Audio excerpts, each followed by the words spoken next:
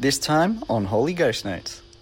My stomach hurts. I can't breathe. The innermost parts of me were screaming. All of this audio will never see the light of day. You set me up.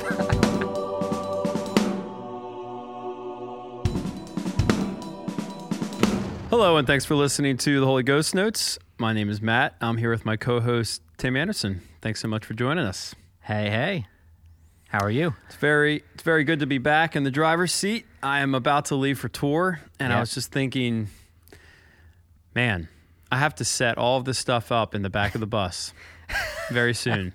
And I'll be recording 3 episodes from tour. So a little bit about how this works. If it's your first time listening to this podcast, Tim and I do not record in person together, which would be very, very nice. Unfortunately, we're not able to do that because we live over 2 hours away from each other. So I have a home studio and Tim has a home studio, which is really, we're really fortunate to have that even. I mean, nice mics and a nice recording setup.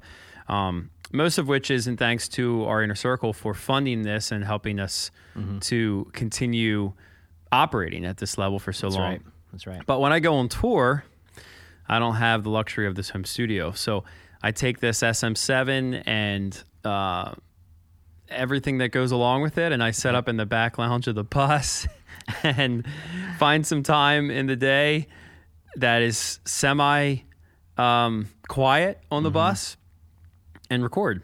And it's not the easiest thing in the world. There's usually 1,000,001 bugs to work through. Like, I can't figure out how to get this thing working. Whereas here, it's pretty much plug and play. Usually plug and play. So I was thinking I'll be recording the episode for February 10th, 25th, and March 10th while on the Killswitch Engage tour. Yeah, that's right. This is my last time recording at home before that. Crazy.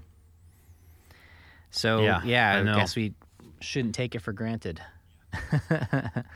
It is crazy. I noticed more like the other day. I wasn't even doing it. I was just thinking about having to pack my drums up and set them up somewhere else. And that stressed me out. Like, just because I'm so used to just coming in, sitting down, hitting record, and leaving. I know. Don't have to set it up, don't have to tear it down. And that is a luxury that a lot of people do not have. So yeah, I know.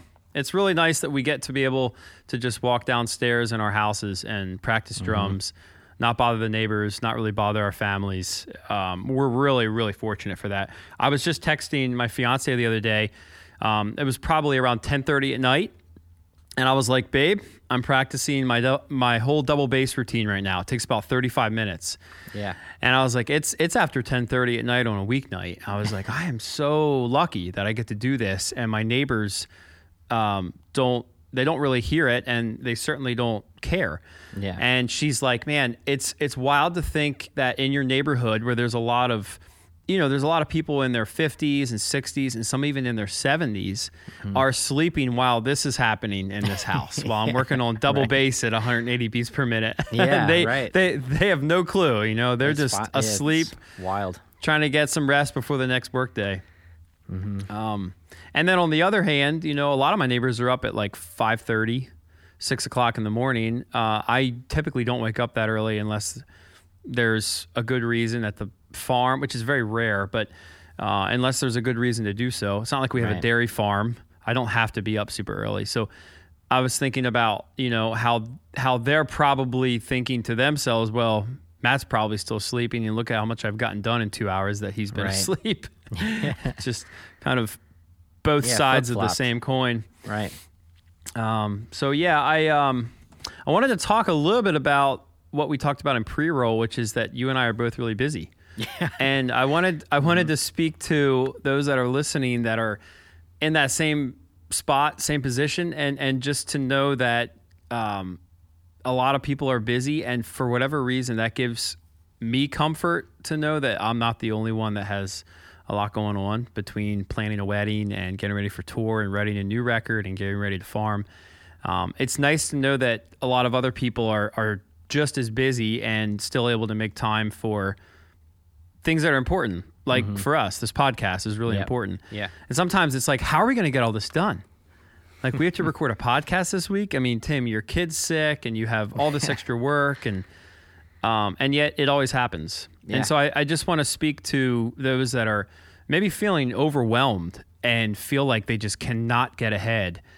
And maybe give you a little bit of, hopefully give you a little bit of perspective that I feel like I've gotten just by talking to people that are busy and knowing that you're not the only one, first of all, that is really busy, and that you can still get to the things that are important.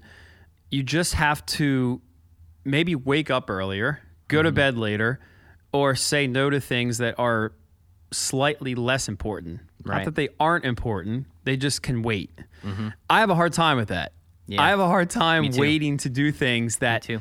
are a lot of times easier to do than the thing that I should be doing, or waiting to do things that I want to get done before the thing that I should be doing. Like, I don't know what it is, but I just have this tendency to like knock all these things off and then I can do that thing. Right. And Dude, I think I am a pro it's a good procrastinator.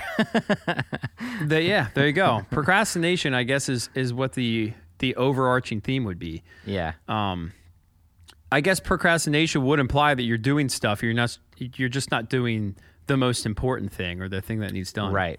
Yeah. So, I just wanted to put that out there up front because I felt like it was something that I'm working on myself in that area, and I haven't really noticed it all that much until, I don't know, the past year or so, or maybe less than that. Yeah. Well, one thing I can say, and you would probably agree with this, is it's a much easier to do things like this and make these things important when you have some type of support system behind you. You know, like if some of the people who I wouldn't say put pressure on you, but add to the pressure of needing to get these things done. Like in my case, you know, I have a family I got to take care of and things that have to be done around the house. And if those people, my kids and my wife, were saying, you cannot do this podcast because there's all of these other things that have to be done. You take care of that stuff first and then do your podcast. Like if that was the case, then this podcast probably wouldn't get done. But I have the support. My wife is like, no, you need to do it. Like, you know, schedule it, get it done. We'll figure it out. Do this stuff after. You know, like if I didn't have that, there you go. So I think it's important too. It would be just me recording this podcast. It would be Matt going solo. It probably wouldn't even be me. It would just be done. No more. Yeah, it's tough, and so we are definitely fortunate to have the setup that we have. It makes it much easier to do this. You know, despite the distance too, the technology that is now available, we can rely on. I mean, I remember the first few episodes, I think we were using Skype, and that was pretty brutal to have like a real deep conversation when you didn't hear what the person's sentence sounded like until 2 seconds or 3 seconds after they, started. So it's tough to have a conversation. But now with Zoom and like the technology that's advanced on the internet side of things, and we're very fortunate to be able to do this. And for me, it definitely comes down to the support system and the people encouraging us to keep this a priority. So Yeah, and I think also it speaks to the fact that if you as a listener doing something, let's say it's a hobby of yours, and you're thinking, man, if I can just get the right equipment, or if I can just get the right connection, or if I can just get in front of the right people, then it's going to work out for me. It's really going to take off. And I think the problem with that is that when you are in that position where you're in front of the right person, or you have met the right people, or you have the right connection, what are you going to say? Mm-hmm. Because what you have to say is what's important. And you can still say that thing with much less resources around you. You can still say that thing with worse quality equipment. Yep. Like in the beginning, like you said, we had very little to go off of, and we still had really good conversations, and people still listened. Mm-hmm. And what happens is people tend to overlook some of those those deficiencies and look at what's valuable in it, which is what is the person actually saying. Right. So yeah, we've gotten nicer equipment. We've gotten a more streamlined process of recording, but I wouldn't argue that it's made the podcast significantly better. I would say what's made the podcast better is our experience of having a conversation that includes other people and includes different thought processes and different philosophies and theologies, which is once again what we have to say. So it has a lot less to do with the equipment that we have. Right. That's true. So I think it's kind of a dichotomy. It's like we want to continue getting better as a podcast. We want to make time for this. Life keeps getting busier and busier, and we want to keep having good things to say. So how do you blend all of those together? Yeah. I think that, at least in our case, for our podcast, just living life really helps. Like, most of the things that I draw from for our conversations are just like, in a lot of cases, things that happened this month or last month or a couple weeks ago. Like, for sure. It's like I'm learning new things so often, and having conversations with people and just beginning to understand life in a new way. And so literally just living. And of course, drums being another primary topic, just playing drums or not playing drums even, helps me learn a lot more about the craft of drumming. And for so, sure. It's funny how there's specific things that add to the podcast quality as a whole. Better mics, like you said, state-of-the-art sound equipment, studios, what have you. But at the end of the day, it's really the quality of the content and the conversation, and we wouldn't be able to do these things or have these things if it wasn't for our life experiences and for like our friendship and how our friendship has grown and how we're able to converse with each other openly. Those are the things that really add to the actual quality of the content. Yeah, right. So. I want to get to the drum topic here in a second, but what you're talking about reminds me of a conversation I had recently with a buddy of mine. He called me up to congratulate me on my recent engagement. And we were talking, and I said, so are you dating anyone? Are you seeing anybody? Are you talking to anybody? And he's involved with YWAM. Have you heard of YWAM? Yeah. My sister was with them for a while. Okay. Nice. I don't think I knew that. So it's a really great organization, and it seems to be pivotal in teenagers and young adults' lives if they are integrated into it. For the most part, it seems like a pretty overwhelmingly positive experience. But the conversation I had with my friend was, about who he's dating or not dating. Well, he was talking about how he feels like he's just searching and prying and scratching and trying to get into this door of a relationship. Behind the door is the girl, and he's just like trying to do everything he can just to find her, in full pursuit of it. And he was asking me for advice now that I'm engaged, and I've had obviously a pretty tumultuous journey up until this point of finding someone that really helps to create a solid relationship. And I said, well, I just had this idea as I was talking to him. I said, what do you think about this idea of people searching for something and thinking that if they can just get that thing, they can just get to it, then they'll be complete. And I said, what do you think about just put yourself in that position? Say you achieve what you've been looking for, you've been searching for, you find the girl. You get to her, and your whole experience has been you being in full pursuit of this relationship, and you finally get to that relationship. Now you have it. You're holding her hand. You guys are a couple. What do you have to offer her? Because if all you've ever done is pursue her and overlook mostly everything else in your life and not really take anything in, pursue hobbies, achieve things, set goals, then you are just a product of what you've had your heart set on. Yeah. For years, as it turns out. And that is just to be able to find you, to be with you, to be in a relationship with you. And I said, the problem with that is now that you found her, what you have to offer her might not be what's needed to keep her. Yeah. To stay with her. I said, so my best advice is, and this is for anyone that's single and really struggles with this, which I can totally empathize with. It's hard to be single in a world where social media tells you that everything really tells you that you just need to find love, find someone that loves you, find someone that cares about you. It's hard to live there and be content a lot of the times. And I think the best that I can do based on my own experience is if you love a certain hobby, pursue it. Give it everything you've got. If you've always dreamed of starting a business, start it. Especially if you're young, take risk. Like build your life in and of itself. Enjoy life.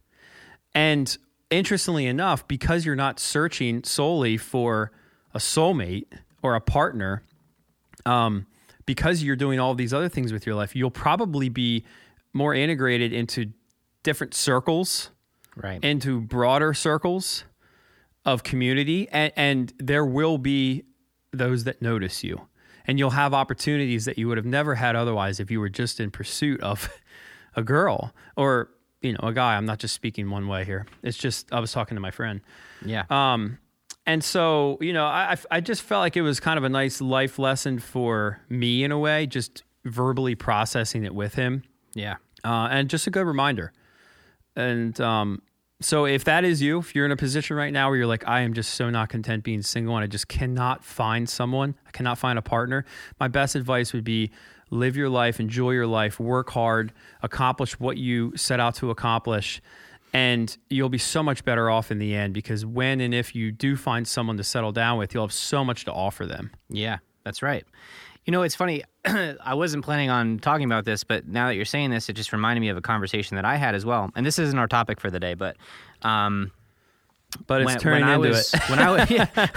When I was engaged, I had a similar conversation with somebody, and they were just asking me a lot of the same questions that your friend was asking you, and I personally think that like sometimes, and this is maybe more hypothetical than reality, but sometimes if you're so intent on finding that person, it's actually harder to find them, because you actually look past the people that are right in front of you, because you're 100%. Looking for something so specific. And like, I remember this specific friend, I'm not going to name names, he had a long, long list of qualifications for this person. Yeah.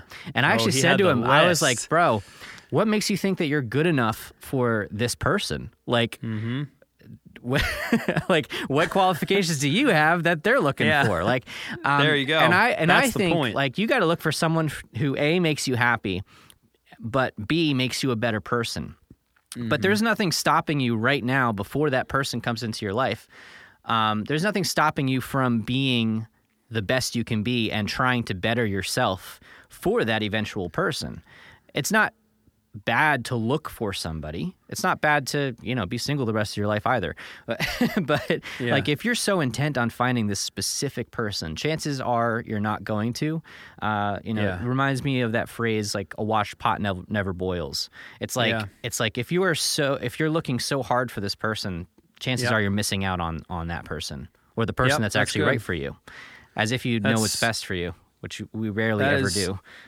That is very true. That is very true. And that leads us right into seamlessly our drum topic for the day. My goodness. Well, so which is about recording. It all comes together. It's so this topic is going to be similar to our recording drums topic that we've had in the past. But Greg Heine reached out to us, and he was wondering, he basically said that he has a similar setup as Matt does. Matt's laugh. You can't laugh. It's going to make me laugh. Matt has a similar setup to Greg in that it's an open basement. Dude, you're killing me, man. You're killing me. That's not how you say his name. That's not. Oh, gosh. You set me up. You set me up. Goodness gracious.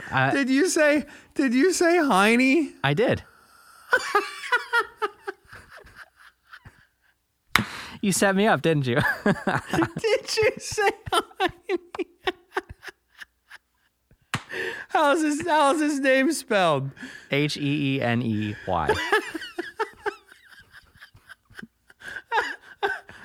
My stomach hurts. I can't breathe. Okay.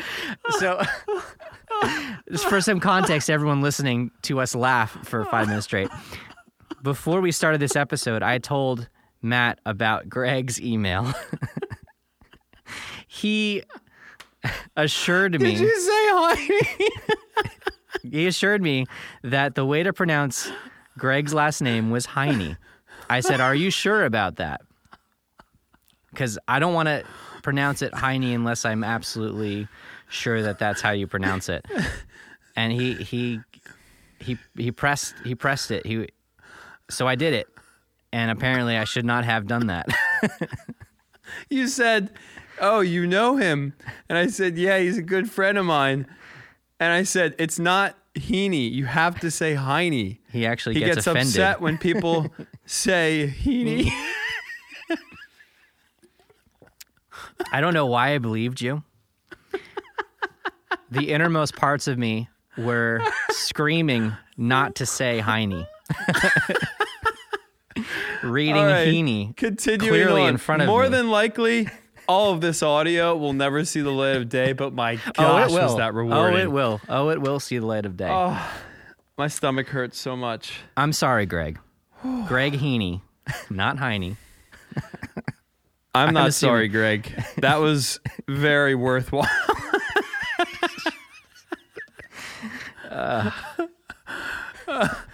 Anyway, That clip will likely only be heard by Greg. And if it makes it into the episode, Tim, you're a brave man. oh, it's going to be in the episode. Trust me. So, Greg Heaney, my friend, I feel like I have to send you something for free now for that. But you sent us a very nice email just asking us if we could cover our recording process. Now, we have talked about recording drums in the past. We've talked about our drum setup, our mic setup to an extent, and just overall the concept of recording drums and what goes into it. But we're going to talk specifically about our process. And what's cool about this is Matt's process differs from mine for a number of reasons, and we'll go into that in a little bit. But I guess to kick it off, Matt, why don't you talk a little bit about your recording process? Oh, man. Okay. I'm composed. So when I go to record drums, it is completely streamlined. The process is fairly simple. I use Pro Tools. I have 9 SE microphones, and I have a SQ5 board that everything runs through. I record drum audio and I actually send it all out to our front of house audio engineer, Chris Pollock, who takes the drum mix and mixes it, and oftentimes will do some editing. The extent of the quantizing, I'm not totally sure, but I usually like him to clean up my feet and quantize some stuff so it's super tight. But I think that he has a good balance of keeping the playthroughs, if that's what they are, sound played. Like it doesn't sound, overly robotic. In which case, I think most times he's just tightening up the feet and he leaves everything else as is. I record everything to a click track, which I monitor in Pro Tools.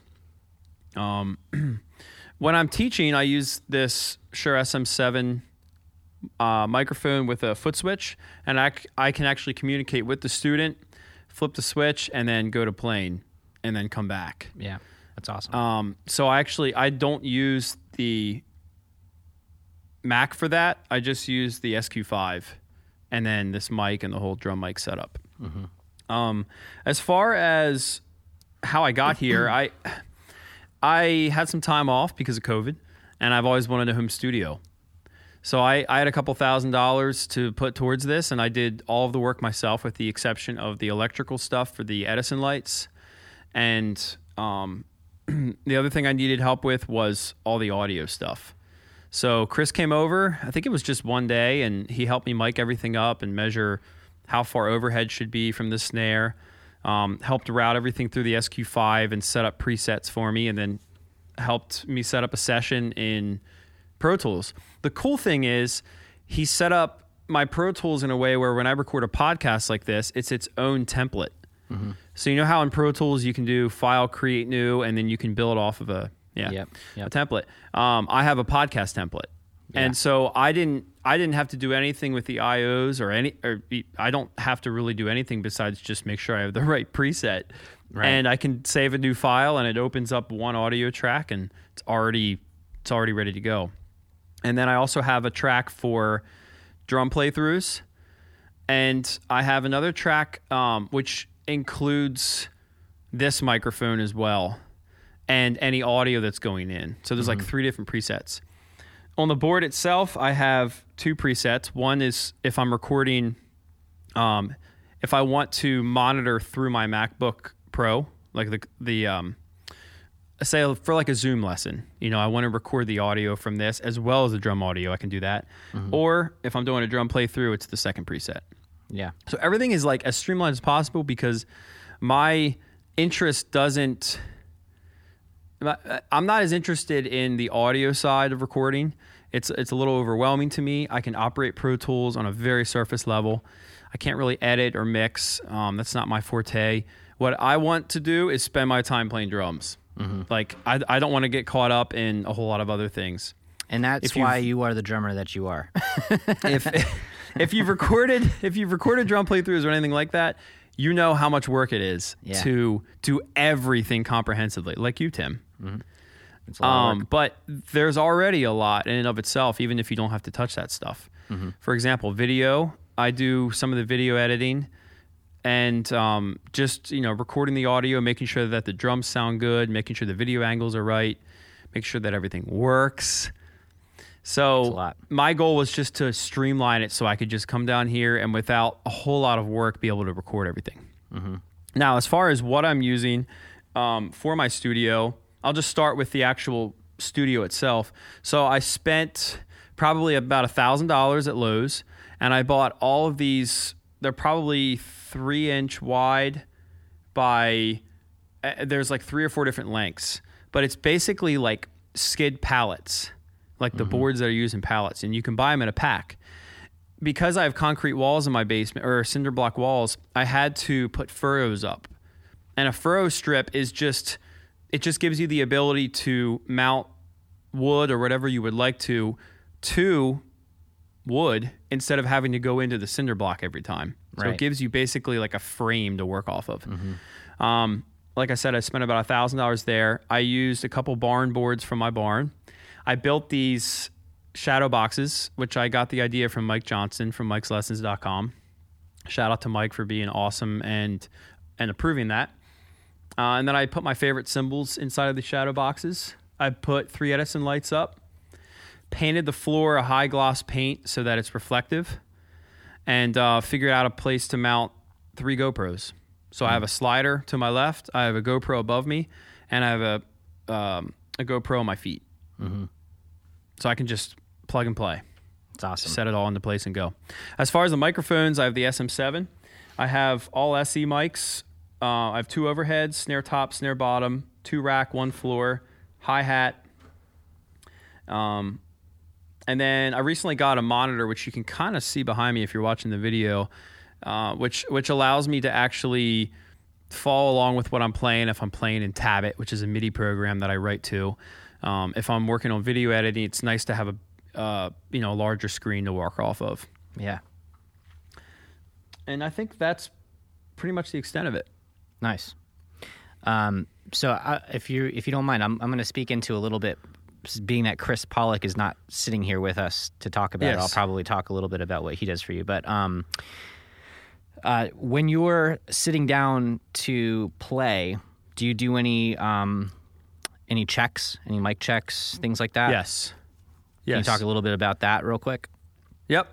So the first thing I do when I sit down is I hit each drum individually, and then I just tap the overhead mics with my sticks. Cool. Once I know everything's working, by the way, prior to this, I would have changed heads and tuned.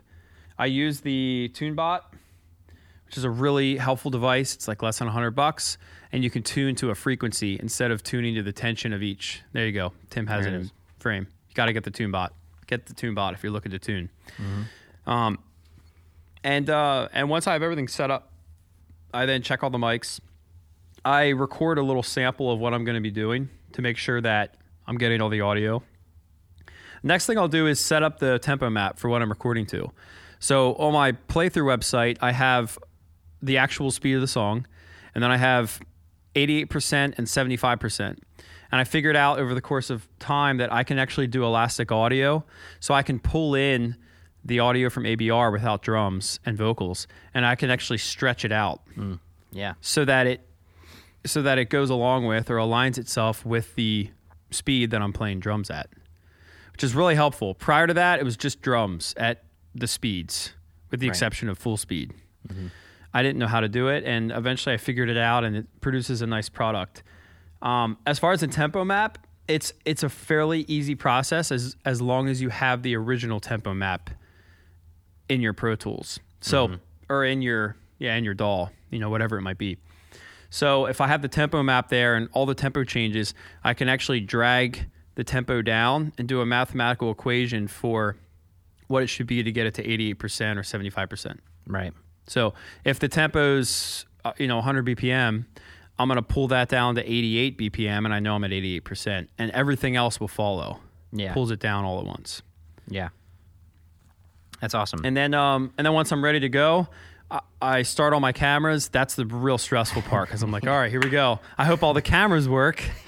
I've had some GoPros fail on me where, for whatever reason, they don't record to the SIM card, or the batteries just die too fast. And you start video, I usually clap or I hit my snare drum, and I do a playthrough of the entire song. What I've learned is it's better to stop the cameras after every take than just let it roll. Because with GoPros, because video files are so big, it will actually create new files, and it's hard to know where you started and stopped. So I like to just start and stop manually after every take. Same thing in Pro Tools, and then I'll label each one, take 1, take 2, take 3, take 4. I'll take the best take, I'll export the audio, send it to Chris. He then mixes it, and I put it to video. Yeah. Very cool. So I'm going to speak into something a little bit because Greg Heaney specifically was impressed with the sound that you're getting despite being in an open room. So one thing I will say is I actually prefer drums recorded in an open room. I mean, treated rooms typically, but most major studios where a lot of the highest grossing albums were recorded, those drums were recorded in big, open, treated rooms. So room sound is not a bad thing in most cases as long as the acoustics are right. So you just don't want that like clappy reverb coming through. And so, so that's usually something that can be fixed simply by treating certain spots of your room or by positioning the drums in the right spot. So that just a real quick side note on that. But the other thing that Matt said... And also, Tim, for the sake of isolating the sound of the noise. So in my case, I don't really have to worry about neighbors. That's right. Yep. Which is so like which in is my why case, my studio looks the way it does. My room is completely dead. There's no reverb whatsoever in this room, which is partly why it's actually treated like a vocal booth should be, which is why the podcast on my end sounds really good. I don't have to really mix my voice at all because I'm in this room. But with drums, I actually end up adding reverb in the mix because it's too dead. So this is actually not the ideal space. This is simply treated this way for soundproofing purposes, like you said, because I am, in between two neighbors in a townhouse strip. But one thing Matt said that I just want to point out in the process is that he changes his heads and tunes before he records these drum playthroughs. It is very hard. If you have a really good sounding drum set, it's very hard to make it sound bad. I just want to say that right now. It doesn't really matter where you are. I mean, I guess if you have serious reverb issues, then yeah, you'll run into some problems. But in Matt's case, he has all of his drums close mic'd, and those mics are also pre-EQ'd. I think the SE series is pre-EQ'd, so they're only picking up a specific frequency set specific to those drums. So there's very little. There's some bleed, but there's very little bleed from the room coming through on those close mics. You're really only getting the room sound from the overheads, and if I'm guessing the way that Chris would mix Matt's drums in this case would be rely on the close mics and try to drive attack, and then use the overheads to mix in the cymbals primarily, and maybe a little bit of room noise. But often what the case is when you're recording in a big studio is they'll actually have a mic across the room in front of the kit, and they'll mix that room audio in as needed. And that's actually what's picking up a lot of that room sound. So Matt's kit is going to sound almost as good as a pro studio. You will notice a difference, especially if you were listening to it soloed right up next to, a really nice studio with, $1,000 microphones and stuff. But in most cases, it's tough to make a drum set sound bad if it's tuned, if the mics are positioned correctly. If it's played well. That's another thing. I think. So my approach and Matt's approach as well is to really play with attack, and you want that hit to be clear. You want that clarity out of your drums. You want that tone. That's not the case for everyone's style of playing, but I think that is a contributing factor to why Matt's drums sound as good as they do in the space that he's playing in.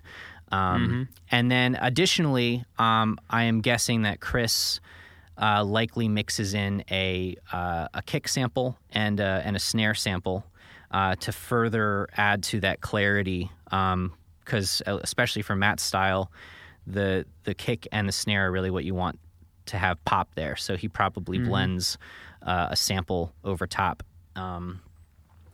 So I'm not going to spend too much time talking about my process, because it's actually very similar to Matt's.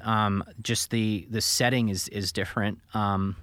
So my room is like I said, fully treated. I get about 80% dB reduction inside to outside of the room, which is not enough, unfortunately, for me to play when my kids are asleep, but it is enough for me not to disturb anybody. So that was my intent. It is totally dead in here, like I said, and I do add reverb in the mix. But all of my drums are sorry. Can your neighbors hear you play? I have not. I was pretty friendly with one of my neighbors to one side of me, and I would ask him on occasion, like, if he could hear me, and he said he could never hear me. Oh my gosh, I usually that's play amazing. during the day though, so it's not like there's a chance that you might have heard something, but. In my case, like, I am in my basement, and even just from inside the room to outside the room, it's 80% reduction. So I can't imagine how much more reduction you're getting between, cinder blocks. And, like, I am literally in a, I'm in a basement. Bunker. So, yep. So this room was built for sound reduction, not for sound quality. This is exactly how a vocal booth would be built, not really how a drum studio would be built typically. But the nice thing is that in post, I'm able to manipulate, especially with audio technology nowadays. You get yourself some nice plugins. I use the IK Multimedia Studio Suite plugins, and so they have it's called T-Racks, which is their they have a lot of just basic plugins that everyone will need, including reverb, and so that reverb is great. I mean, it sounds natural. There's some other ways that you can do reverb, but it's usually just easiest for me just to throw some reverb right on top, and it just I don't even put it actually. I don't put any reverb on the close mics. I put some on the overheads because that's usually where it would be picked up anyway. So as far as my setup goes, I don't change out heads and tune before. Well, I do tune. I don't change out heads before every single session. I usually do a quick tune up. Again, TuneBot is your friend. We are not sponsored by them. It's just a good product. And then so I have a lot of the standard mics that you would see in a studio, and they're actually not that expensive. I've got Sennheiser MD421 on my floor tom, which is probably the best tom mic I can think of. I like that mic. Yeah. Then the Shure SM57 on my snare, which again is going to be most engineers' favorite like go-to microphone for a snare drum. And then I have a 57 actually. I found out this cool technique. I don't want to get too much into the drum miking stuff here, but a guy I recorded with, Paul Moak, a long time ago. He has his own studio and does a lot of producing now, and he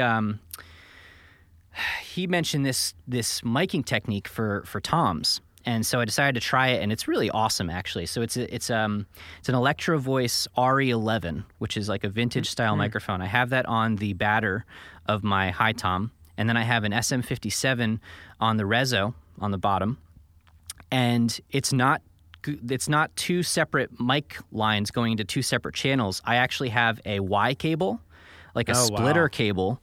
Yeah. And so one side's in the RE11, the other side's in an SM57, and then that just goes into one channel in the in my interface. And dude, the sound is so full. It's like it just sounds really good. So this is apparently a legendary miking technique, to use two microphones and basically blend the sound that you're capturing, because I'm getting the attack and I'm getting the resonance all at once in one channel.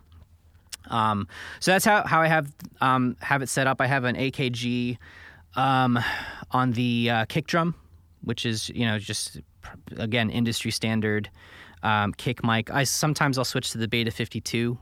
I'm not actually sure which one I like better. But I have the AKG on it right now. And then for overheads, I have a pair of Octava pencils. I think they're like the 0111s or something like that. I forget exactly the model number. But again, vintage kind of style microphone. Probably would not use this exact mic setup for Matt, but it works pretty well for me. And the sound is all dead. So from there, it's just I have a templated mix in Pro Tools. I'll have compression on every single piece of the kit except for the overheads, and then the overheads are pretty much just EQ'd and then some reverb, and that's actually kind of how I would mix. That's how I want to mix it for straight drum audio. You don't need a lot of. You don't need to go crazy if you're not mixing with music. To be honest, like a lot of the times, if you're mixing drums to music, that's when you need to start adding other, EQ jobs on everything. And but if I'm just posting to Instagram, half the time people are listening on their phones or something anyway, and I just really need the drums to be clear and crisp and pronounced. So that's my process. Before I start recording, I'll just do a quick, like Matt said, a quick mic check. I want that level to be kind of hitting the yellow.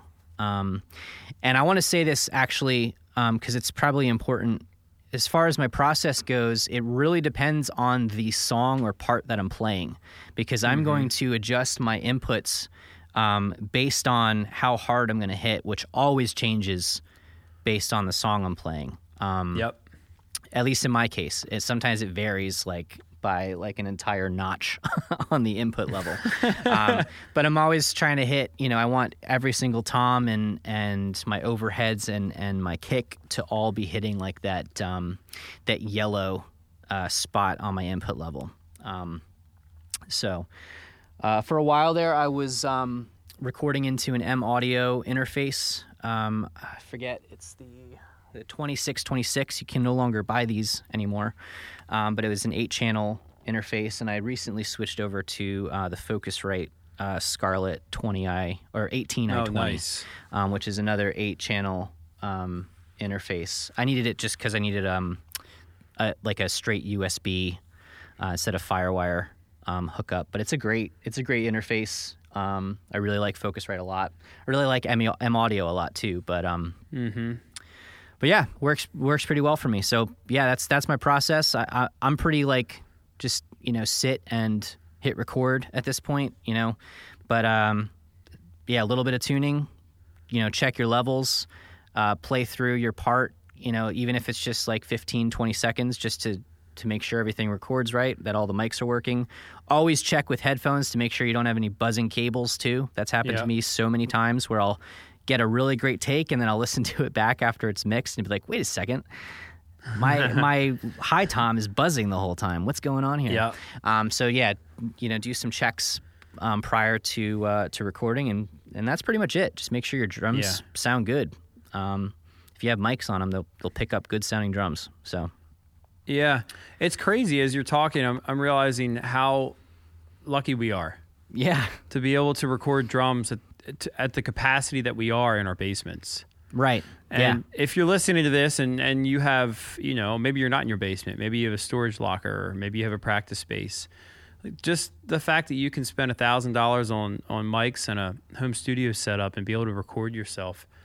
You don't have to go back all that far, all that long ago to find a time when you couldn't do that. And you'd be paying, I don't know, $500 to $2,000 a day for a studio just so that you could do that. Right.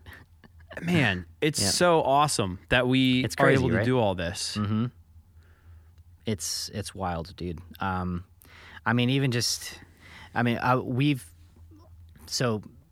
Since high school, I've been recording myself, in various different bands. It's always been learning Pro Tools and doing it from home, but just the capabilities now compared to then, like the idea of a digital recording studio was wild then. And now it's kind of just like standard. You can literally download a DAW for free. Yeah. Sometimes it comes installed on your computer when you buy it. But just like with the interfaces, like the quality of the interfaces that are coming out now and the plugins, the plugin advancement alone is just insane. I remember the first time like I started messing with like Drumagog and like Slate Trigger for like drum samples. Like it does all the work for you. Like you just like set like your level for your snare and it automatically gates it and blends a sample over top of it. And you just like choose what drum sample you want over it. You can mix it a little bit if you want to, but in most cases it's going to have that snap right off the bat. And dude, it's just the where audio has come is insane. I have this other. I'm not going to go too deep into it, but I bought this other software suite by Isotope.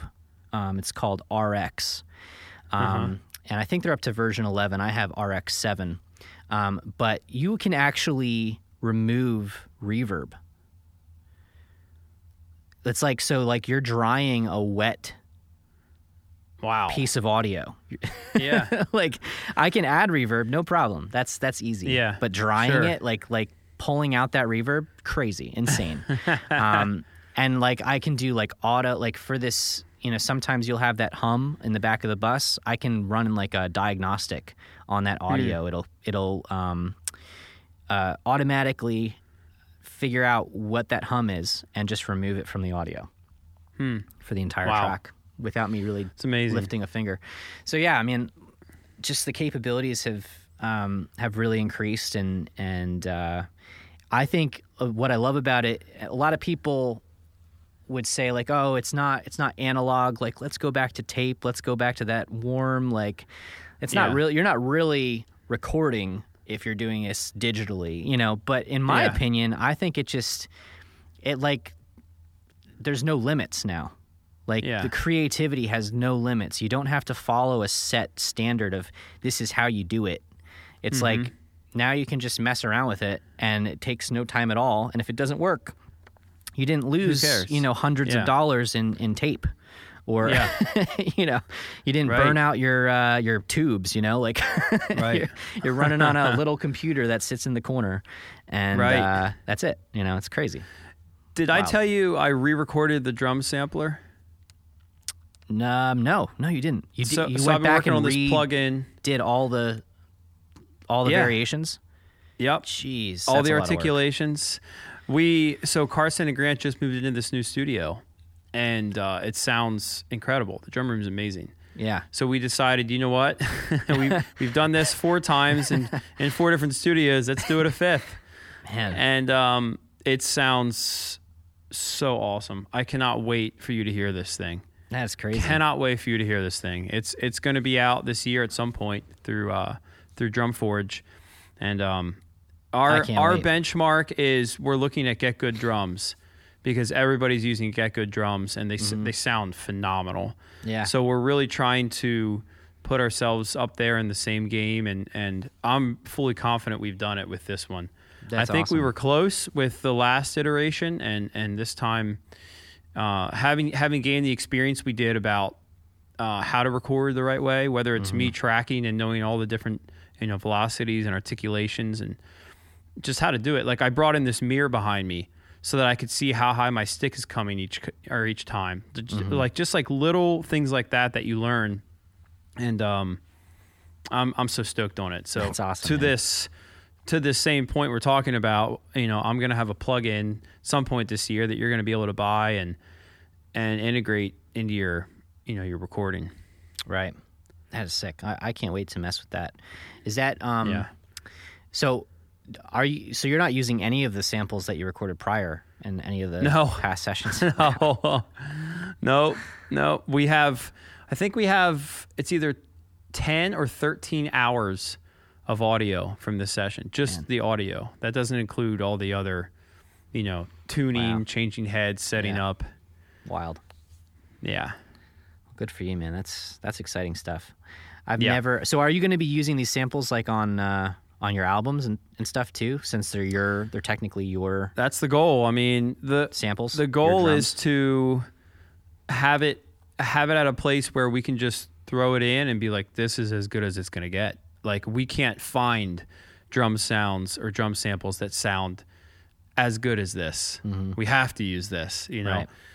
So, I like I said, I'm fully confident that we're there, that we finally got it. We finally captured it. And most of it really does have to do with the room in this case. We have several room mics, and the room just sounds amazing. There's so much space in there. They have it perfectly engineered, so there's a 2-second delay and no more than that. It's really laid out well. That's awesome. For a great final product.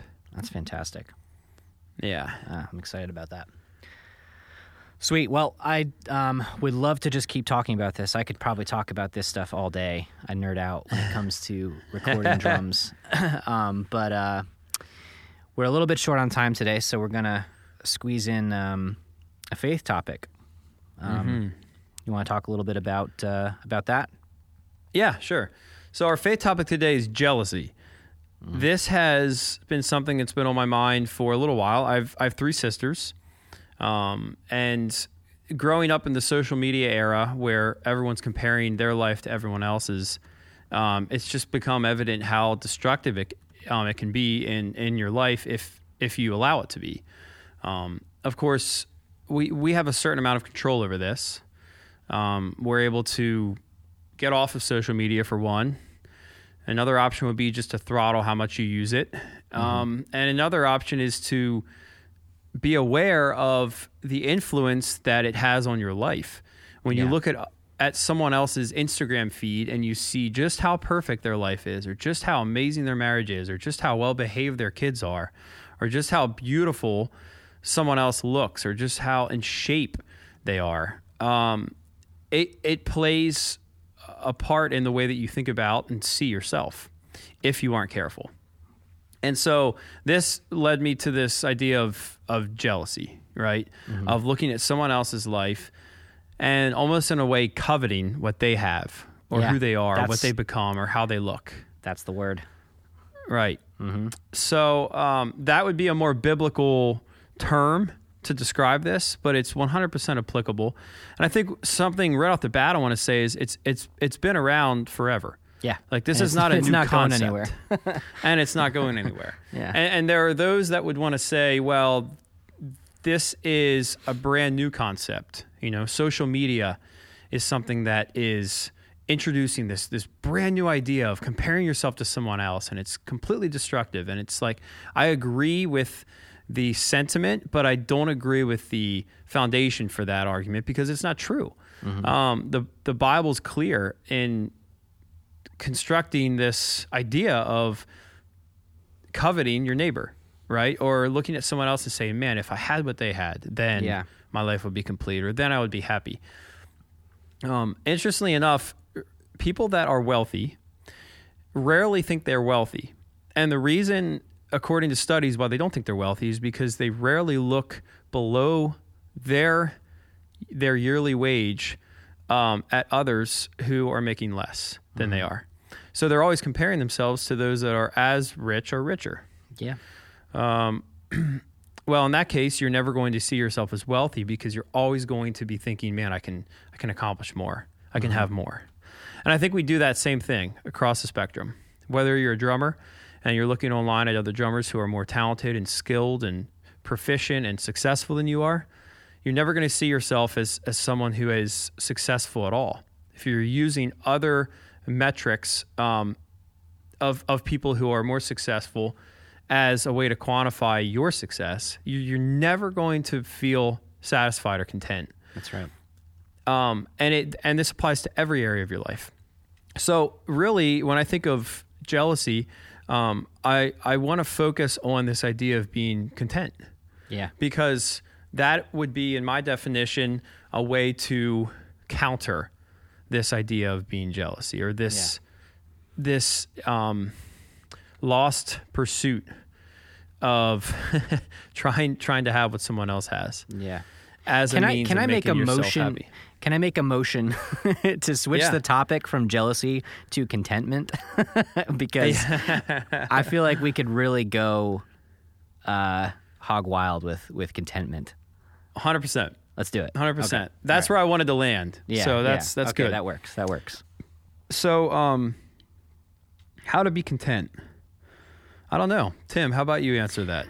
Okay, so as we're talking, you're taking me up on it. Good. As we're talking about this, I'm like wondering in the back of my mind, have we talked about this before? Because I'm fairly positive that I've shared this quote, but it's a Mark Twain quote, and it's one of my favorites. And it's comparison is the death of joy. And man, what a great quote that is. Yeah, that is. Like you will not be content. You will not be joyful if you're comparing yourself to someone else. There will always be someone better than you at something that you like, or there will always be someone who will have more than you.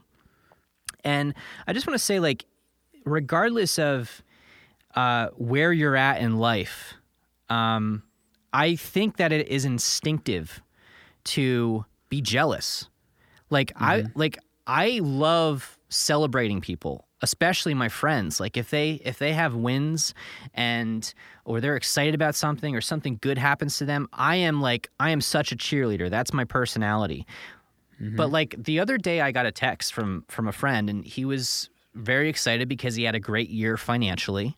And he hit this number that was just astronomical.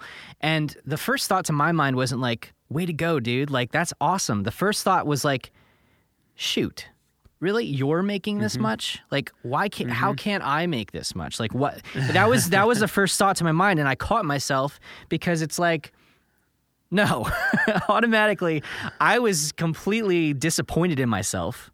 And I was just like, I was jealous. I was like, I can't believe that you made this much and did so well. But rather than like being excited, like, dude, way to go. That's awesome. I am so happy for you. Because who cares? Who cares the difference? Who cares about the comparison there? Like, it doesn't matter. It doesn't change anything. Like if I'm comparing myself to him, all it does is, make me feel inadequate, and there's no reason to feel that way because it's not a competition. Like the only time you should ever compare yourself to somebody is if you're like in a competition, in a race, playing a sport, and like literally it's your job to be competitive and compare your score versus their score, or your time in swimming versus their time in swimming. That's Right. the only time where it actually makes sense to compare yourself to anybody. You should never be comparing your qualities or your personality or your financial status, because like ultimately, what does it lead to? Like it's just you thinking in circles. Yeah. So that's me destroying destroying jealousy. We're still going to be jealous. It's still going to be instinctive, I think, to be that way. We have like a sinful nature, and especially our culture, the way that and part of me loves this about this country, like the drive to be better and to achieve the American dream or whatever it is. I like that. I like that drive. It's really what keeps me motivated. But at the same time, it also makes us all feel like we have to compare. Like who is closer to that American dream, and how do I get what they have? It's just it's fed to us since since birth. And so where I want to take this, and Matt, let me know if you're okay with this. Like, I want to try to figure out what are some strategies that we can use, knowing that this is instinctive, knowing that jealousy is going to happen. How do we strategically refocus and achieve contentment? What's the path to contentment here? Well, for That's what I me wanna talk about. personally, I would say what has allowed me to be more content and to be more joy-filled is to be more aware of how challenging life is, and to not be surprised when there are difficult things that happen. And instead of saying, oh my gosh, why are all these bad things happening to me? How do I make the bad things stop? Rather than focus on that, focus on how do I manage my life and my reaction to those things when they come, because they will continue to come. Life is full of challenges. And I think what often hurts us is when something sets us back, or we see a deficiency in our lives, and we then compare our life to someone else's. And it leaves us with this idea of this is unfair. This is not, that person is not experiencing the same thing as I am. If you're able to take on the reality that life is full of challenges and setbacks, then you're going to then say that other person is experiencing much of the same thing or things that you are. And they're maybe not showcasing that for the world to see, but just remind yourself that it's happening to them just the same as it is to you. And it's really up to you then to decide how are you going to respond to it. Write down on a piece of paper, here's what I have. I have my health. If you have your health, write down your health. Man, if you have your health, you're good. Like, you have so much to be grateful for. You can be content with the fact that life is pretty good, actually. If you don't have your health, but you have a support system, and you have family and friends, and you have relationships with people who love you, write that down. Man, what an advantage to have that. Think about everyone in your life who might not showcase it, but doesn't have that same support that you do. Write down your faith. You have found something that you believe in. You have found a God who is in your life and cares about you and wants to be there for you. Man, can you imagine? You can face anything. And right there, just three things right off the bat. If you're able to write down any one of those three, you can rest in that when the difficult things come in life. And when you compare yourself to someone else, you can shut it off. You can stop that as soon as you start thinking it and say, well, wait a second. Look at what I do have. And instead of looking at what other people have that you don't, per se, you can say, man, look at all the people who are disadvantaged in a way that I can't even imagine. And it turns you from this place of comparing yourself and being jealous and not being content to being a generous person who helps, people in your life who don't have what you have, who are probably looking at you saying, man, if only I had what they have. Yeah. I think we can take like almost an analytical approach to this as well, because I want to start seeing when I recognize jealousy or traits of jealousy in myself, I want to be able to look at that and try to figure out, where is that coming from? Why am I jealous? Because in most cases, the reason I'm jealous is because this person has something that I want. And I want to take that. What is it that I want?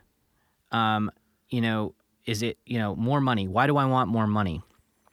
So I can do this and this and this. Why do I want to do this, this, and this? Because it will help my family. Well, why do I want to help my family? Because I love them. Break it down. What's the primary goal? Because I guarantee once you get to the root of that, it'll probably diminish what you're actually jealous about. Because it's like, well, there are other ways to achieve this end goal without being jealous or wanting this thing. And so like I want to approach it that way and just realize that like if at the end of the day, like even if every single thing that I want or everything that I'm jealous about always boils down to my own joy, my happiness, because that I think is what many people's goals will boil down to. Why do you have this goal? Because I want to be happy, because this makes me happy. Yeah. If that's the end goal, you're depriving yourself of your end goal simply by comparing or being jealous of this thing, because what that's doing is stealing that joy. Yeah. So anytime you're jealous, think about it that way. Like, okay, the end goal here is to be happy. This is not doing that for me. So let's just put the kibosh on it right now. Right. Because I think that, you're exactly right. Take a step back, find some perspective. There's that famous phrase, the grass is always greener on the other side. That is such a true phrase, and the reason why it's stuck around for centuries is because it is so true. Things look better until they're yours. And the thing that I've learned in life is that the pursuit of happiness is ongoing. If you don't recognize that you can actually just have happiness where you are. Why does it have to be a pursuit? Why do we have to be constantly chasing happiness when it's ours for the taking? It's a like choice. Today. It's a choice. Right now. Yeah. Not tomorrow, not next week, not next year, not with that spouse, not with that partner, not with that goal. I mean, dude, this is exactly what you were saying at the very beginning. Like in regards to busyness. Like if you're thinking to yourself, I need this thing and this thing and this thing, and then I can do this. Yep. That is total bullshit. Like if you think that you need this thing and this thing and the other thing before you can be happy, I'm calling bullshit on that, because that's not true at all. No. Right? And that's going to leave you really yeah. unfulfilled and That's right. And shocked. And then you'll be saddened by your shock, not just by the fact that you haven't gotten the thing that you wanted. Right, right. So on the contentment side, I want to make it clear that like being content is important. So is being motivated. Don't let your contentment stop you from being motivated to be better, to progress, to achieve more things. It's not wrong to desire. Desire is a good thing in most cases. I guess it depends on what you desire, but I mean, desire in itself is not evil. It is not wrong. So some people feel like one way where if you're too content, that removes any reason to try. Right. That removes any reason to go for it. Well, this makes me think of grace, the argument that some people have. That's right. What's the point of me doing anything if my sins have been paid for? Right. it's very parallel to the same idea. And It's true. The argument that I would make is, do you know what Jesus has done? If you believe it, if you really believe it, if you understand it to the extent that you do, it'll motivate you to do anything and everything for him, because nothing you ever could do could repay him. Yeah. But yet you understand what he's done, the sacrifices that have been made because he loves you. And that will turn you to a place of shock and awe. And then secondly, to a place of motivating you to do everything you can to please him and to love other people. Yeah. Everything. Nothing will stop you. Yeah. I kind of see it as like we can, there's an ending to everything, right? At some point, we're going to hit the end of this. We're either going to achieve what we set out to achieve or we're not. We can either painstakingly survive that process of getting to the end, or we can enjoy it. Like, what sounds better to you? For me, like, I think we're always going to have to try. We're always going to have to work hard to get what we want. And I can either just always wait for that next thing and be miserable until that next thing hits, and then I'll be temporarily satisfied, temporarily happy, and then I'll realize, oh, well, that didn't hit the itch. Like, that wasn't it. I guess it must be this next thing. And I could just live like that and be miserable. Yeah, and look the rest back of your on life. life. I'll look back on life and be like, man, I'd never really lived. I never truly enjoyed any part of life. Or I can just make a decision right now, like, hey, I can enjoy this. Like, this is like, I've got a lot. A lot to be thankful for. You know, and in that alone will help me feel joyful. You know, that's really good. I think that's a great way to end this. It's a conversation that is ongoing. Yeah. We need to keep having, and we'll continue to learn more and more about. I mean, we'll look back at this a year from now and have a whole lot more to say about it. New perspective. I'm sure. Yeah. New experiences. That's right. But as you said earlier, to your point, this is something that is based on our experience, on the way that our lives have taken form. Yep. You know, and we're learning from that, and we're speaking from that, you know, from that experience. Right. So that was Good really stuff. good, man. Thanks for a great conversation. Thank you all for listening. Thank you most of all to the Inner Circle for supporting us and continuing to just encourage us and actually motivate us to continue doing this podcast. We really appreciate it. Yeah. Yep. Yeah, and if you're interested, we throw out the name Inner Circle a lot, and I know many of you might not have heard some of our earlier episodes. The Inner Circle, for those of you that don't know, is a community around this podcast. They support us in many ways, financially. They come up with topic ideas and questions for our guests, and they also kind of continue the conversation post podcast. And they are just such a tight knit community of people, really great people. We just got to meet a lot of them at Christmas Burns Red, which was such a pleasure. And if you're interested in getting involved in supporting the podcast and being part of just a killer community, you can check out patreon.com/HolyGhostNotes. And there's a number of different levels of support, but every single one of them gets you into our community group, which in my opinion is the best part of all of it. But there are some other cool perks and incentives, and it helps us keep doing this. So if it's for you, awesome, we appreciate it.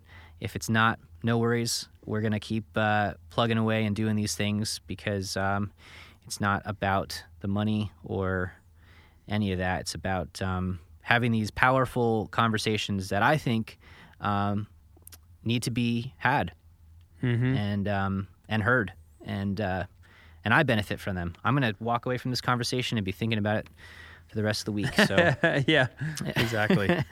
Yeah, that's awesome. But thank you to everyone listening. We really do appreciate all of you. And if you have any thoughts or comments or questions, hit us up. through email, mattandtim@theholyghostnotes.com, or you can reach out through social media, Instagram, Facebook, etc. And in fact, this topic, or the drum topic, came thanks to Greg. So shout out to Greg Heaney. Yeah. Sorry about mispronouncing your name earlier. Was not my fault. I was conned. Oh, I'm still laughing. So good. This has been a lot of fun. Thanks, Tim. It's been fun. Thanks, Matt. And thank you all for listening. Yes. Peace.